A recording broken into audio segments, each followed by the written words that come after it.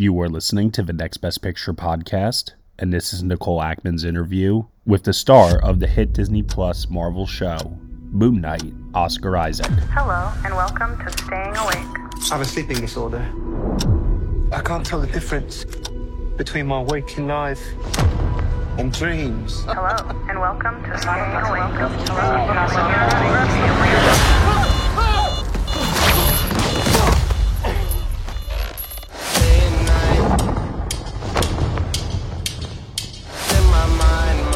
I'm losing it. We'll catch you on. You're bloody useless, Stevie. Stephen. I can't tell the difference between life and dreams. Thank you. Lost the contact lens. Hope you find it. Thanks.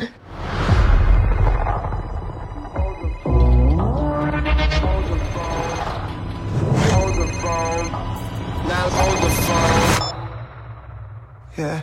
Oh my God, you're alive. What's wrong with you, Mark? Why did you call me Mark?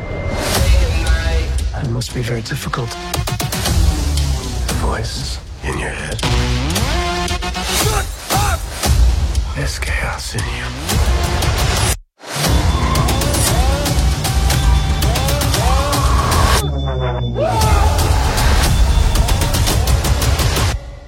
Embrace the chaos.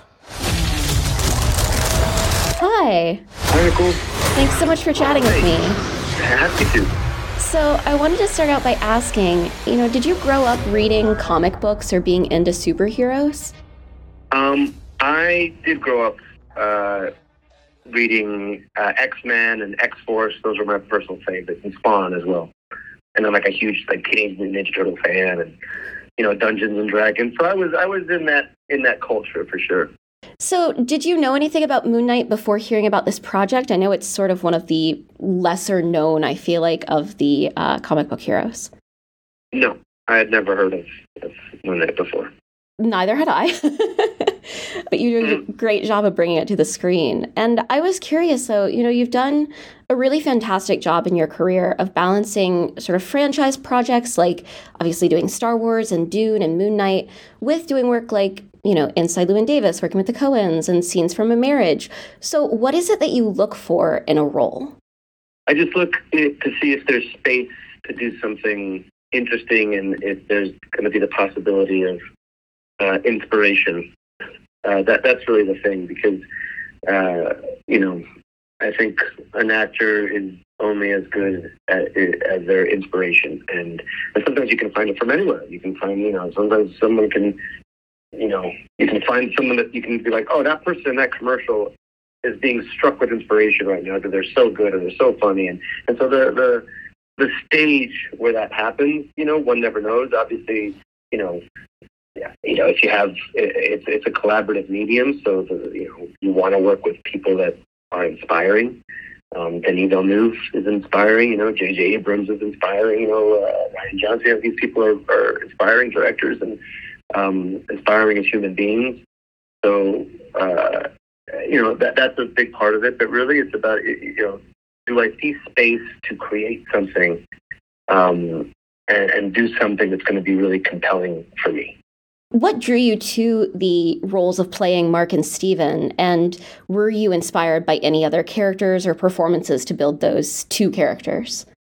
So Steven, that was my first entryway into the whole thing. I read the script and I saw that there was maybe opportunity to create a very different character, one from that I've played, and also that you can find in the current lineup of Marvel heroes, and so I started getting inspired by British comedies like The Office and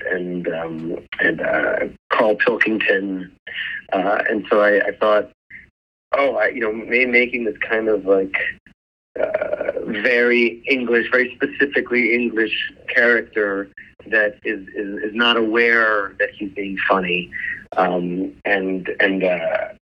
then I watched I was watching Love on the Spectrum, about autistic people finding love, and I just was so moved and touched by their open-heartedness and their, in some ways, like this innocence that's not, there's no part of it's phony.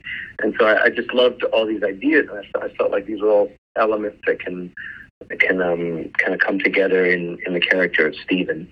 And then how that's a counterpoint to Mark, who is, and at first leaning into, in some ways, more of the expected cliches of what the dark, tortured, vigilante character is. And slowly, through the eyes of Stephen, that character's vulnerability, Mark's vulnerability, gets broken open by that 5th episode. And I think suddenly you find yourself really rooting for the two of them. And in some ways, I felt like that was the trick. It's like you're telling a story about healing from trauma, but also it's about acceptance of pain, and acceptance of the trauma, and acceptance of what this child needed to do to survive, which was to, fracture into different personalities that could shoulder that trauma, and how, as an audience, just by what's happening, you end up rooting for the two of them to exist, and that was just a really beautiful thing. I agree. Was it difficult to sort of have these scenes where you're essentially acting against yourself? What were you doing to sort of try to differentiate Mark and Stephen from each other? Well, there's two questions there. So differentiating them is just creating two completely different characters. Like I said, that was one of the things that I did. He wasn't written as English, Stephen. So making him English, making him, culturally a different person, the way he stands, the way he dresses, the way he holds his head, where he places, where his voice comes from, all those things were different. And then, finding Mark, from Chicago, what his background was, his military background, how he carries himself, how he's also, closed off yet seemingly more confident. And then, doing those scenes was the biggest technical challenge I've ever had to do. Sometimes I'd be acting to nobody with lines being said into my ear. Sometimes it was my brother. Sometimes it'd be a stand-in that wasn't an actor, but just, looked, maybe their shoulders looked a little closer to mine. And then I'd have to do all that again as the other character. And so that was, it was definitely mentally very taxing, because at the same time you have to map all that out and then be free to be available to impulses. Absolutely. And you mentioned your brother. What was it like getting to work with him, and how did that come about? Well, I knew, my brother was a really good actor, and I knew that this was going to entail having to act with somebody else, and then and that somebody else is going to have to kind of like act as me. And it felt like, well, I know this great actor who also shares my DNA, and so I brought him up to Marvel and to Muhammad, and they were completely open to hiring him. And it was absolutely wonderful to have him there every day. He even learned the accents as well, the Chicago and the English, and so he would do them, and it was, I think it really added so much to those scenes. History is complicated. The story of human progress is long, messy, and riddled with controversies big and small. On Conflicted, we dive headfirst into history's most infamous events and contentious figures. We try and untangle the good from the bad, the fact from the fiction, and the monsters from the misunderstood. Was Genghis Khan a murderous butcher or a civic pioneer? Did the Allied powers go too far in firebombing the German city of Dresden at the twilight of World War II? And how did the Marquis de Sade acquire such a sinister reputation? And was any of it true? These are just a few of the tough questions we wrestle with and investigate on Conflicted. So if you love history or just enjoy a good story, please join me, your host, Zach Cornwell, for a fascinating new topic each and every month. Conflicted, a history podcast, is available on Spotify, Apple, or wherever else you get your podcasts. I hope to see you soon.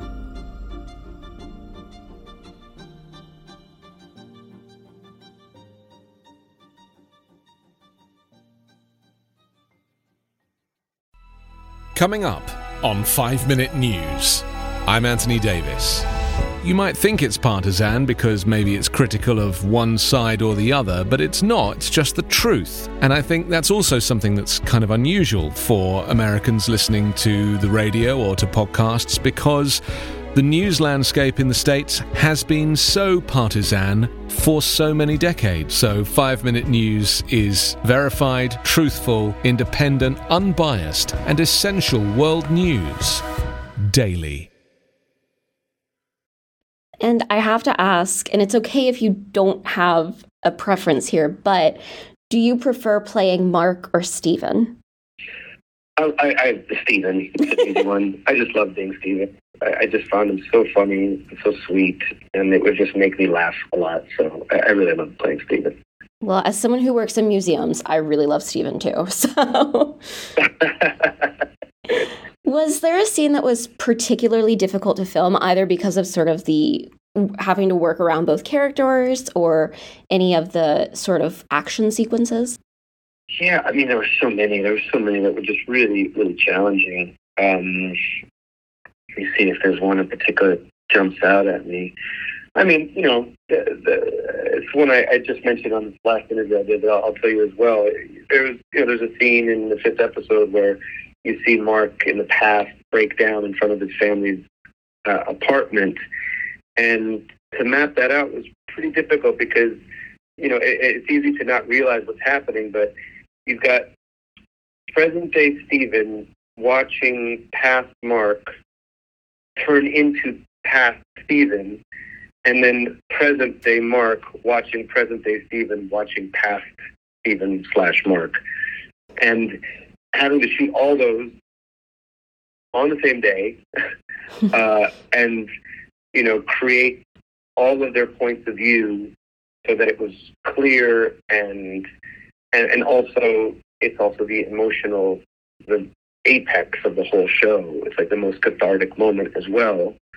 So all of that kind of came together to be the most emotionally complex and the most technically complex scene. Absolutely.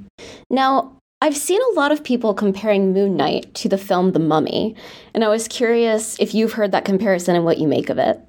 Yeah, I mean, that was like one of those great classic, adventure stories with Egyptology at its center, you know, so I absolutely get that. Yeah, I mean, I had so much fun watching this when I was younger.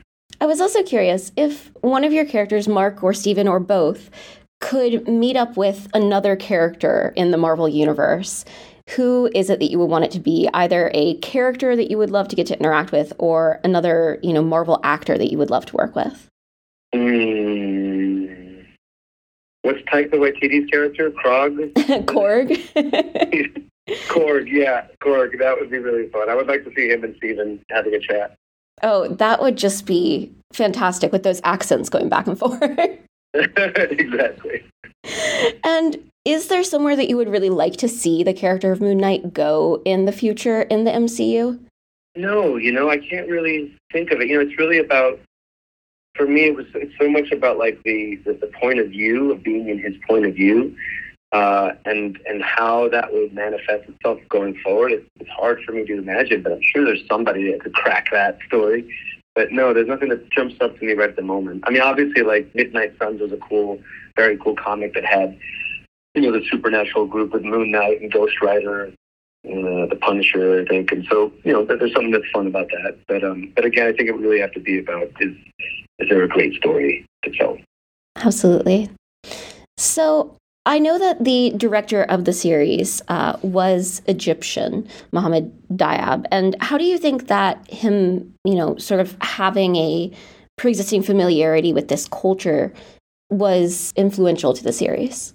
Well, you know, there's like very direct, literal ways that it was really important. You know, the authenticity of what Cairo looked like, the way he wanted that shown on screen in a way that was a reaction to, you know, the way that he feels it hasn't ever really been done justice in the West, you know, especially in larger films. So, you know, he wanted to bring the odd, the stranger things that you wouldn't think, you know, these Mermach games with the the people on horses, on horseback. That is, yeah, sure, there's European similarities, but like that's also specifically Egyptian. So there's a lot of things that he infused into the script, which weren't there before, that really brought really authentic flavor to that. But more so than that, for me, it's even more the subliminal ways. The music, obviously. I mean, just and that Sarah Diab, his wife, that just was so great at sourcing and finding really great Egyptian music. But bringing in an Egyptian editor, that was huge. Bringing in an Egyptian composer. The nature of the way that he tells stories, for me, it's like the difference between Middle Eastern music and Western music, where it's a lot of like the notes in between. So the rhythm just feels different about the way that the story unfolds. It doesn't feel quite as, formulaic or as clear as like, A, then B, then C. It has a lot more motion and I don't know. It's just a different rhythm with the way the story gets told, and I thought that was really exciting. And to wrap up, I was just curious, is there a favorite costume that you got to wear on this project or a prop that you got to use? The moon crescent blade is so amazing, and I got to keep one of those, so I have it here on my mantle. It is a dangerous looking item. Very cool. That's awesome. Well, thank you so much for chatting with me about Moon Knight. This is such a fantastic series, and it's great to get to talk to you about it. Yeah, thanks. It was lovely to speak with you. Have a good weekend. Thanks, you too. Bye-bye. Bye. Hey everyone, thank you so much for listening to Nicole Ackman's interview with the star from the Marvel hit show Moon Knight, which is currently streaming on Disney+. Oscar Isaac's performance in Moon Knight is up for your consideration for Outstanding Lead Actor in a Limited or Anthology Series or Movie. You have been listening to the Next Best Series podcast, part of the Next Best Picture podcast umbrella, and we are proud to be part of the Evergreen Podcast Network. If you want to leave us a review on Apple Podcasts, rate us 5 stars, drop us a comment. We really appreciate your feedback and your support, which you can also lend on over at Patreon. For $1 minimum a month, you'll get some exclusive podcast content from us. Thank you so much for listening. As always, we shall see you all next time.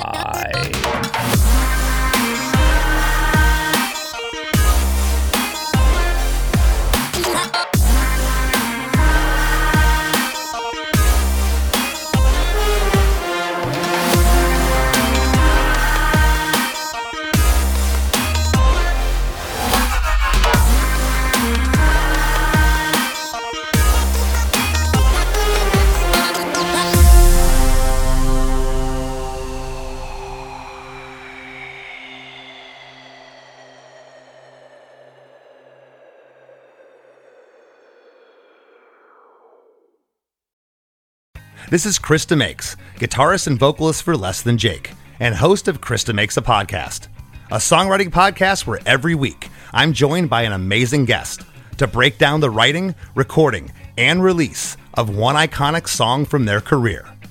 In our giant evergreen back catalog of episodes, we've had rock legends such as Dee Snider and Huey Lewis, punk rock favorites like Mark Hoppus, Fat Mike, and Brett Gurewitz, and up-and-coming artists of today such as Liz Stokes of the Beths and Genesis Owusu. We've had guests from all genres and styles of music, and I guarantee that if you peruse our back catalog, you'll see several episodes that'll make you say, man, I gotta hear that. Whether you're a fan of music or a creator of music yourself, you'll take away a whole new appreciation for the songs you know and love. Krista Makes a Podcast is available for free on all the places you could possibly listen to podcasts, and new episodes come out every Monday.